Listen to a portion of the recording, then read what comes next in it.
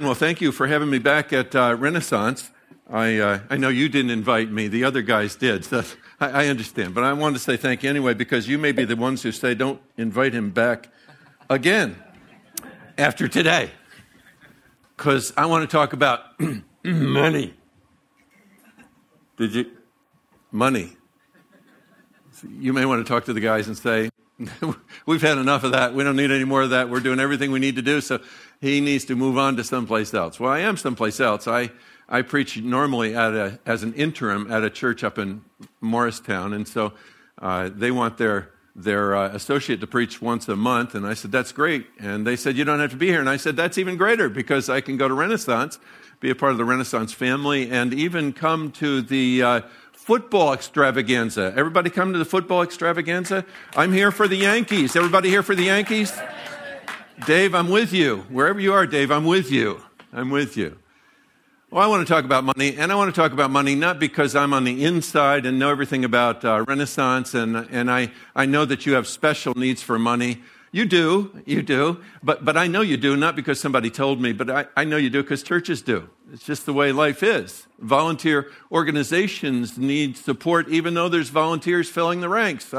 It's just the way it is. And I've been in church life for, close to 40 years now, so I know what it's like to be in church life and leadership, and I know that churches, like every other organization of its kind, nonprofit in particular, needs money. So I'm talking about money, not because you need it, because I'm talking about it rather because I don't know how to talk about walking with Jesus if I don't get around to the subject of money. And somebody else may be here to do that, and I don't know what everything has been said by each of the preachers who are here, so maybe somebody's talked about it before, but I don't think they have in quite a few years. I'm here because it seems to me that if I'm going to walk with Jesus, which is what I assume you're at least investigating, or you've already arrived there and you've decided to walk with Jesus, you just can't get away from the subject of money. Jesus didn't get away from it. In fact, he talked about it, from what I'm told, more than any other one subject in all that he talked about. He included money. And the funny thing is, and we don't usually say this, but let me let you in on a secret. He talked about money to the people who were giving money, because giving money can be dangerous to your relationship with God. That sounds kind of strange. Wait a minute, I thought giving money was good for my relationship with God. Well, it may be, and I want to talk about that. But the truth is that Jesus wanted to talk to people who were giving money because it was hurting them. Let me translate that to the 21st century. Sometimes we've given the idea that you can give money, and in giving money, you can form a relationship with God. You can kind of buy your way into heaven, you know what I mean? And even if you didn't believe that in the beginning, even if you believe that you were saved by grace, as the Bible says, we somehow get the idea that if we do certain things, that'll keep us there. So we can maintain our relationship with God by giving money. Can't do it. Sorry, if that's where you are, you just can't do that. Either pardon from God is a gift, or it's something I buy. And in fact, if pardon from God is something that I buy, I can't accumulate enough money to buy it. It's just too expensive. In fact, pardon from God cost him his son's life. The blood of Jesus was shed for my pardon. I can't accumulate enough money to equal that amount. So that's one of the disservices we've done in terms of money, or it's been misunderstood that way, that I can buy my way into heaven. Can't do that.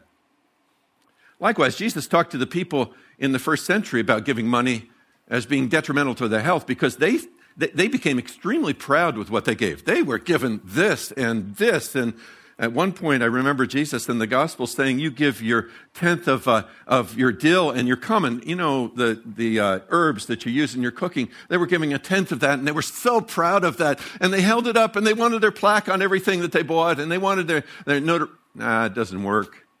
Doesn't work. Kills your relationship with God. Pride slams the door on a relationship with God. Just doesn't work. So please don't hear me say anything like that.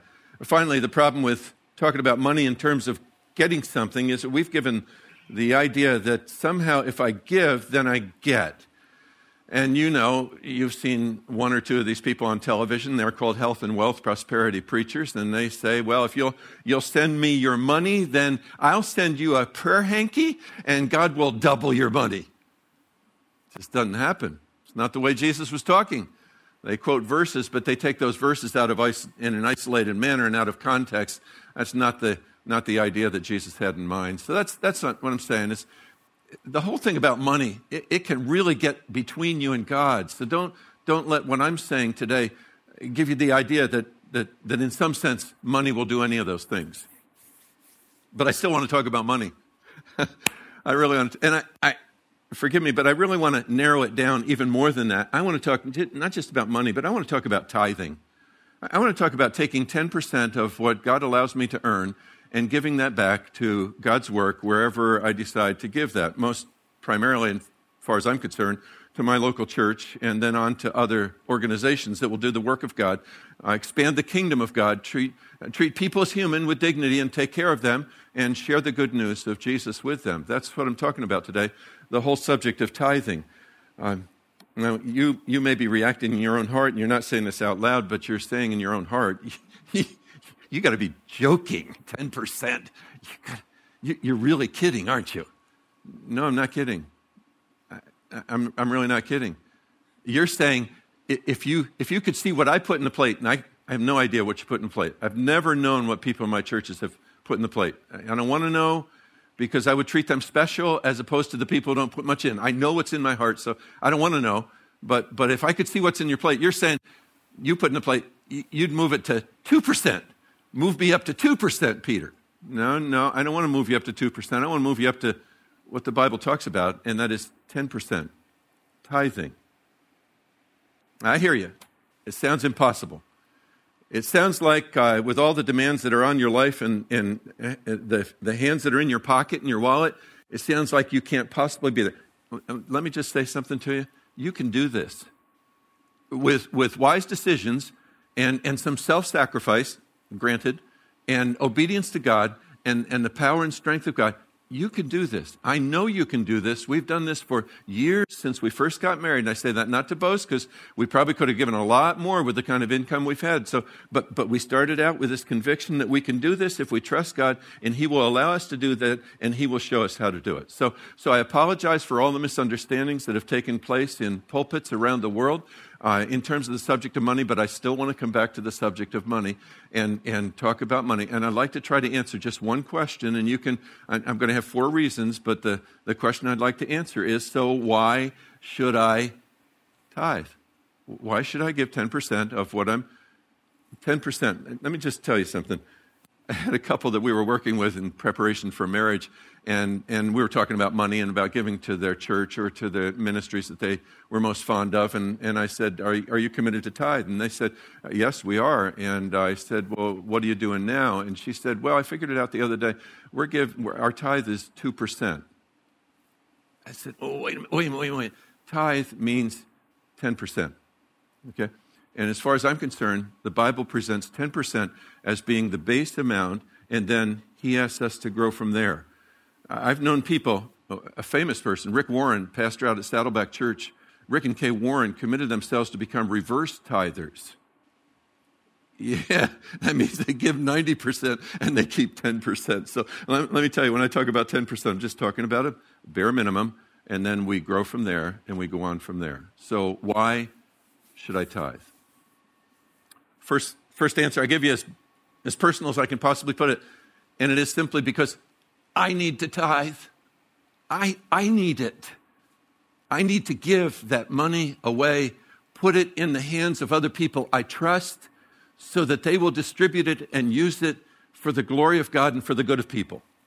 I need it. And if I'm right about this, then I would say you need it. In fact, I would say we need to tithe. I say, wait a minute, I got so many other hands in my pocket. I can't do that. Those other things I'm committed to, they're the very things that keep me from tithing. No, they're not. Some of those are the ones that we have to say no to. You're not as important as this is. And make our decision concerning that. And believe me, I'm not putting you all in the same boat. I have met people at Renaissance in the short time I've been preaching here from time to time. One woman who talked to me is living on Social Security, and I know I'm on Social Security. It ain't a lot of money. It really is not, so I get that. Another woman who talked to me after service one day is has just lost her job, and she doesn't have the faintest hope of getting another job, and she didn't know what she was going to do. Okay?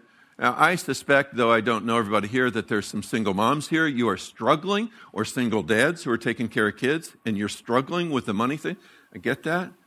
I know that there are people here who have lost what they put in for retirement, and they have a very uncertain future in terms of what they're going to do in the future. I know that. I know somebody here like that. I know people who are in between jobs. I know people who have college debt. I know. So believe me, I know there's some good earners here. I get that. I understand that.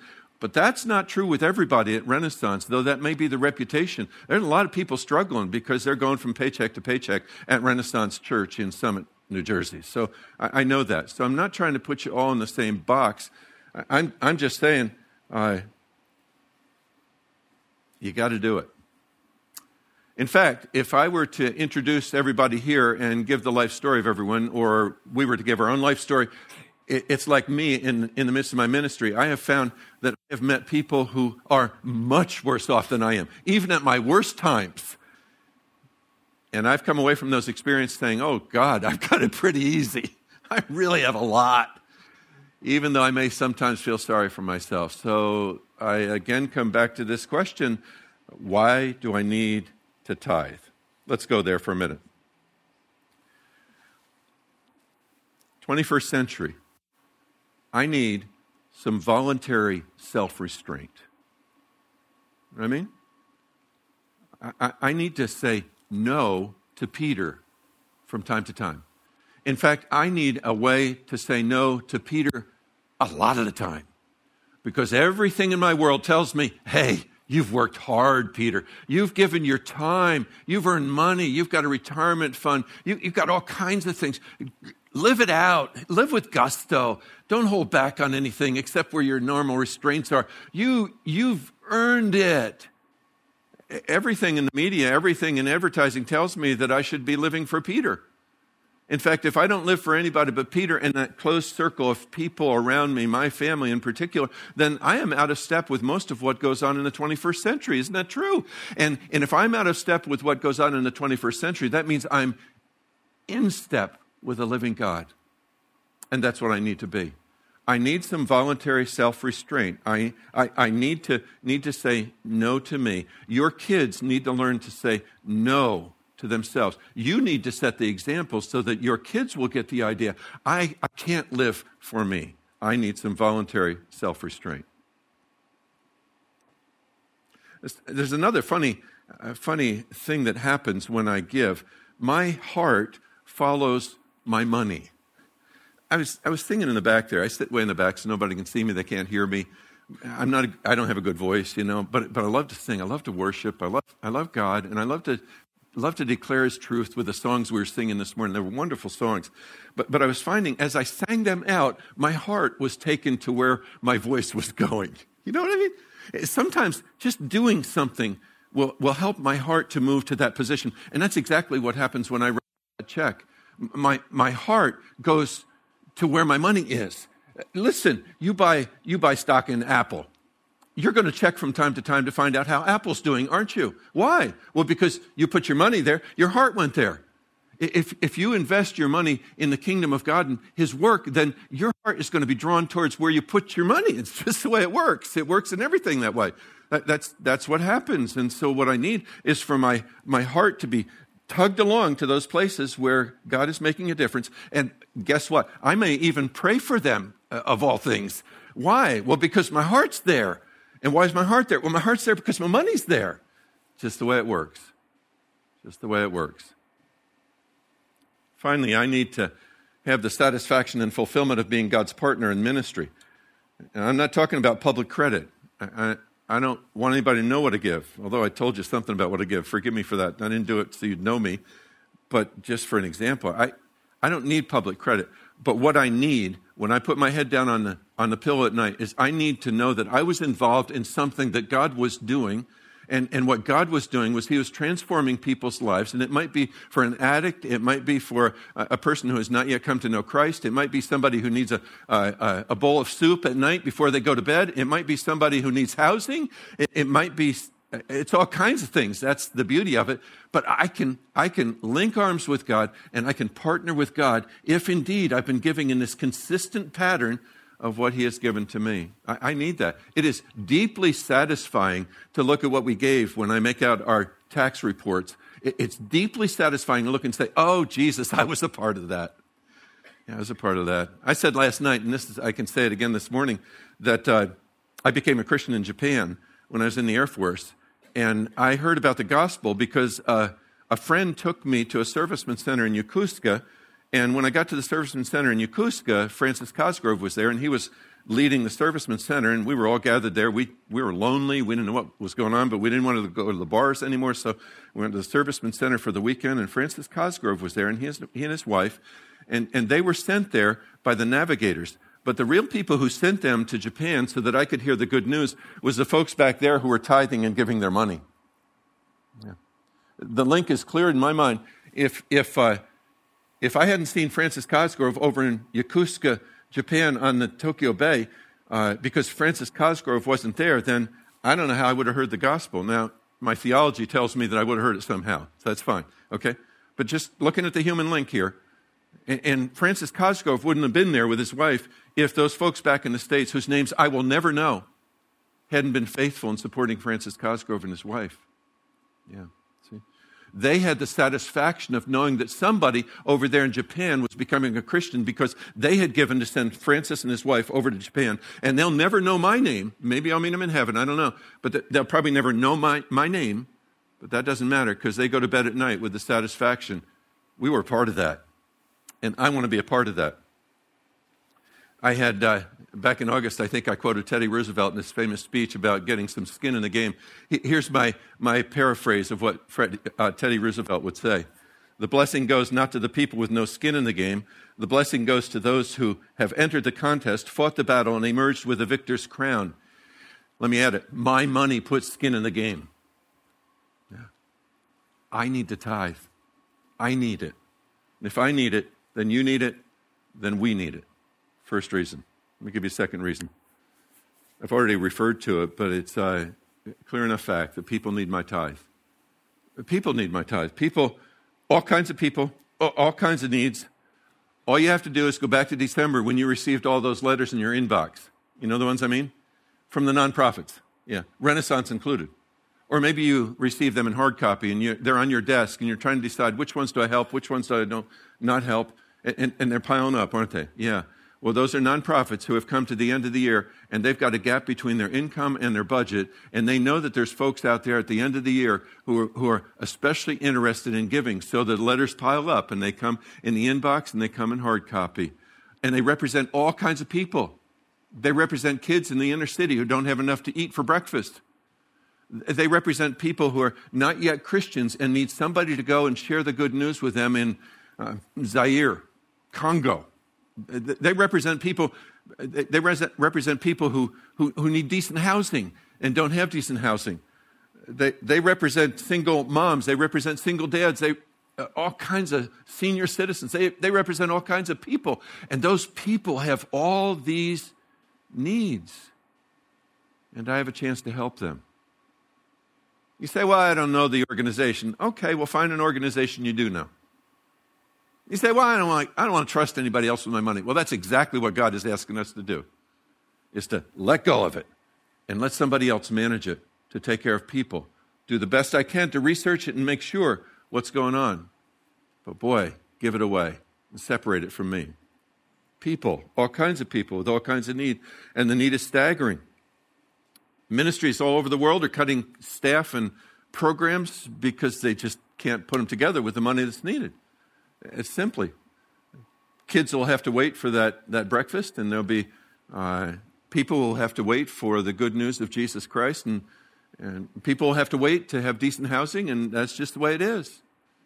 And it's sadly that way because a lot of us haven't caught on to this idea of a simple tithe. Back some years ago, there was a survey done with 43 denominations. They were surveyed, and the people in those churches donated more than $71 billion in 1 year. That's an amazing amount of money.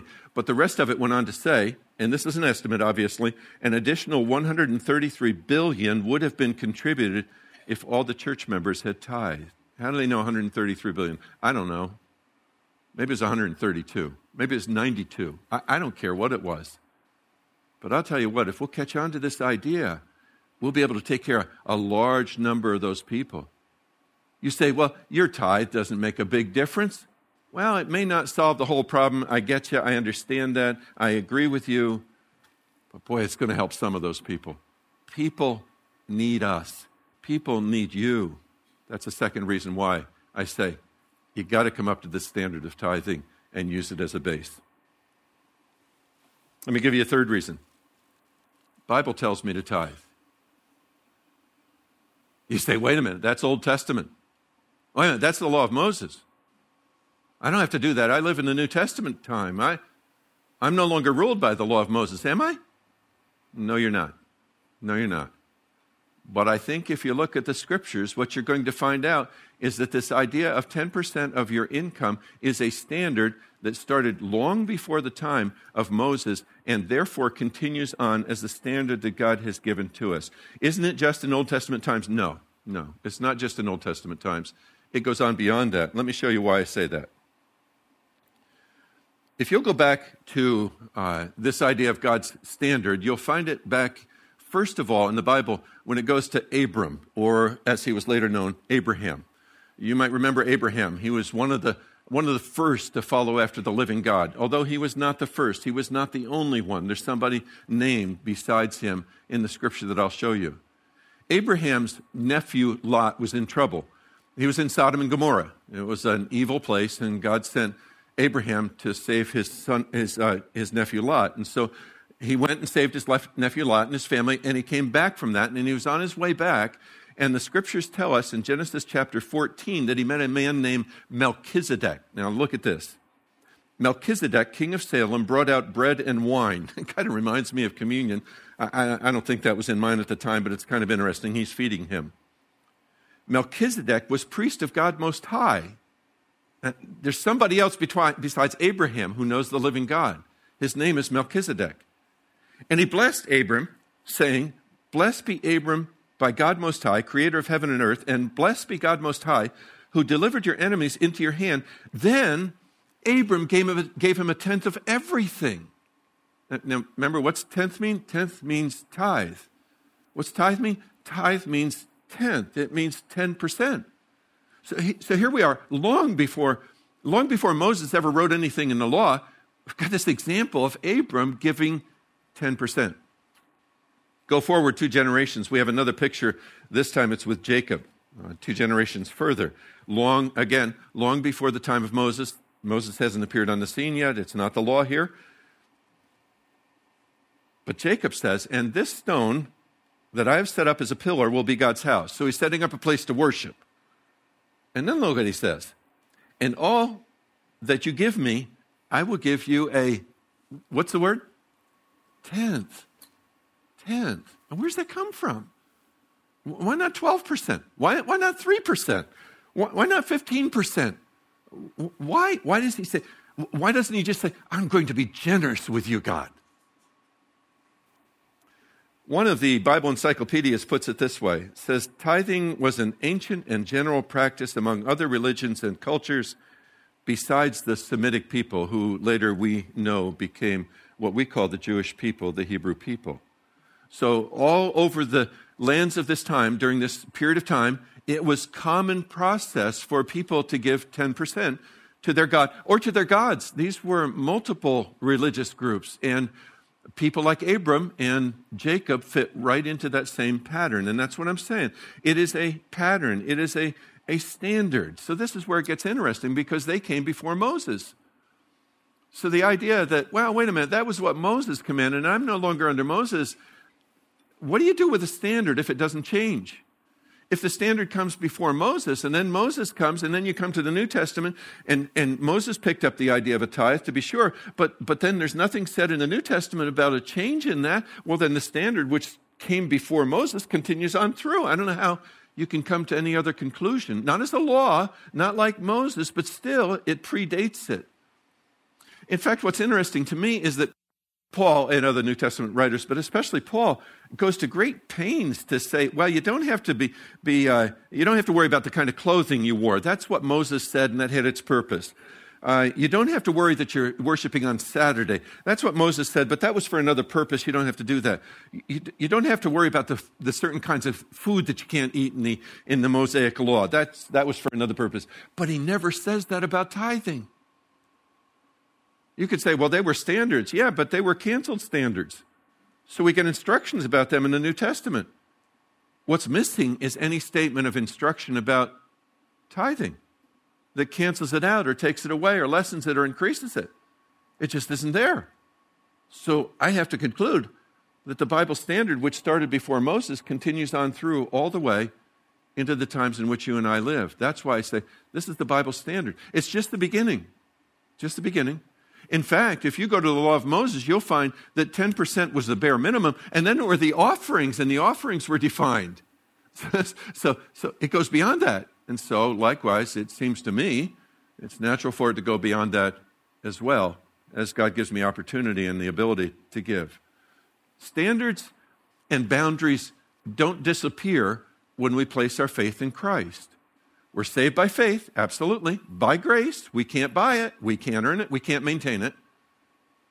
But boy, the standard doesn't change, and the boundary doesn't change. It continues on. That's why I say, it's time for us to step up to it. In fact, I'd say it's time for us to step up beyond that. When you come to the Newer Testament, the key words are generosity and sacrifice. But generosity and sacrifice can mean that I give 0.5%, because that's a sacrifice for me. And that's generous for me. No, you need to start with a standard. And the reason why the standard is given is because generosity and sacrifice go beyond that. In fact, when you come to Paul's word to the church in Corinth, in northern Greece, he says, out of the most severe trial, their overflowing joy and their extreme poverty welled up in rich generosity. That's the picture that God's looking for. A generous heart that shows itself in terms of what I do with my time and with my money. And that's the last reason. I'm convinced in my heart that tithing puts flesh on our love for Christ. You know as well as I do that real love gets expressed. It just doesn't work any other way. In fact, you get a girl who has a boyfriend, and the boyfriend says, boy, I really love you, but he never calls her. He never gets her a Christmas gift. He never gets her a birthday gift. He never stops his friends from making fun of her. Does he really love her? No. Not in the word love as I know the word and as I want the word to be explained. No. When he loves her, well, sure he buys her gifts, and sure he sticks up for her, and sure he holds her hand over the icy sidewalks, and sure he does those things because it gets expressed. That's all I'm saying about tithing. It's what's going on in my heart that gets expressed in real terms for Jesus Christ and for men and women around me who are in desperate need. Jesus says, if you love me, you will obey what I command. That's the positive side of it. A couple chapters later, he says it in the negative. He says, he who does not love me will not obey my teaching. You get a real dividing line there, don't you? Obedience is a part of this whole picture. Obedience. His teaching is to live for others. My world tells me live for me. Jesus says live for others. If I'm going to live for others, it has to have some concrete expression. It has to come out, and it comes out of my budget. It comes out of my money, as well as my time and my treasure. And I know time and treasure are important. I get that. I understand that. Boy, if I say, yeah, you can have my time, you can have my talents, but you're not getting my treasure. I got to have that because I need that. No, that's half-hearted. That's not the full picture of what a disciple does. Jesus lived for others. Are there limits on what I can give? Sure, there are limits, obviously. That's why I say a standard is so helpful for me. I know where to start, and I sacrifice as I go further than that, but I've got a pretty good idea where to start because I've got a standard, and the standard, my friends, is tithing and has to be considered. Everything tells me I need to learn to tithe. Everything tells me, though it's hard, I need to sit down with my wife or my husband or somebody else or my financial advisor, or I need to sit down just alone and I need to get that Excel spreadsheet out and I need to look at it and say, okay, this is what I've got. This is where I can cut and this is where I can cut. We've been doing that for 2015. I know what I'm talking about. I can cut this and I can cut that, and we'll only do this if we get that. And so that on this line here called tithe and offerings, I can be generous with the God who has been generous for me. Has he been generous? Oh, yeah. Has he given everything he could possibly give? Oh, yeah. Has God given his son for me? Oh, yeah. Has he given me the promise of eternity? At his cost? Oh, yeah. At my cost? No. At his cost? Yeah. Then why shouldn't I step up and say, okay, listen, here's the standard. Here's something I can do. And when I do it, what I'm saying to you is that I benefit. One of the beauties of what the Bible does for me is it gives me instructions, it gives me standards, it gives me boundaries, it gives me parameters within which to live that in and of themselves are good for me. You know what I mean? You know, sometimes we look at Christianity and we say, oh, God wants everything. Well, yeah, in a sense, that's true. But when God wants everything, what he wants is fullness for me included in that everything. Yes, he wants glory, but he wants fullness for me. So when God gives a standard or God gives a boundary, it's not because he's being stingy and he says, I want everything you've got so that I can be happy. No. God gives standards and God gives boundaries so that he can be glorified as I am filled with his goodness and his joy. So when I talk about tithing, I'm talking about our benefit. I've hardly said anything about his glory, though that's included. What I'm talking about is how I benefit from putting first things first, from seeing my money used for other people, from walking in obedience to God, from drawing close to the Savior. And I would ask you, which one of those do you not want? Honest. Putting first things first, seeing my money used for other people, walking in obedience to God, drawing close to the Savior. Which one of those don't you want? I want them all. I want every stinking one. Every single one. To the fullest capacity possible. That means joy. So here's what I'm asking you to do. If you're ready to decide now, that's fine. But more than likely, you need to go home and you need to talk to her or to him. Yeah? Because there's somebody else in your life. You need to start the conversation by saying, I just feel like what he was saying this morning is what we need to do. Okay? We need to do this. Let's talk about how we can get there. If we're not there, okay, that's fine. If we're not there, how can we get there? This year, what can we do so that we move towards this 10%? And if you're at 10%, don't be proud. Say to the other person, what can we do to move to 11 or 12 or 13 or far beyond that? Because all you're doing is responding to what he's done for you. He's generous with you. You're generous with him. He expresses his love for you. You express your love for him. And this is one of the ways that God says you can do that. Let me pray for you. And you have a cup of coffee, go home, start talking about how to do this. Okay? Let's pray. Father God, this may have been a tough subject for people who are listening to me today. I know that. I get that. I understand that. If it's not been a part of our lifestyle, our commitments, then it's awfully hard to think about it.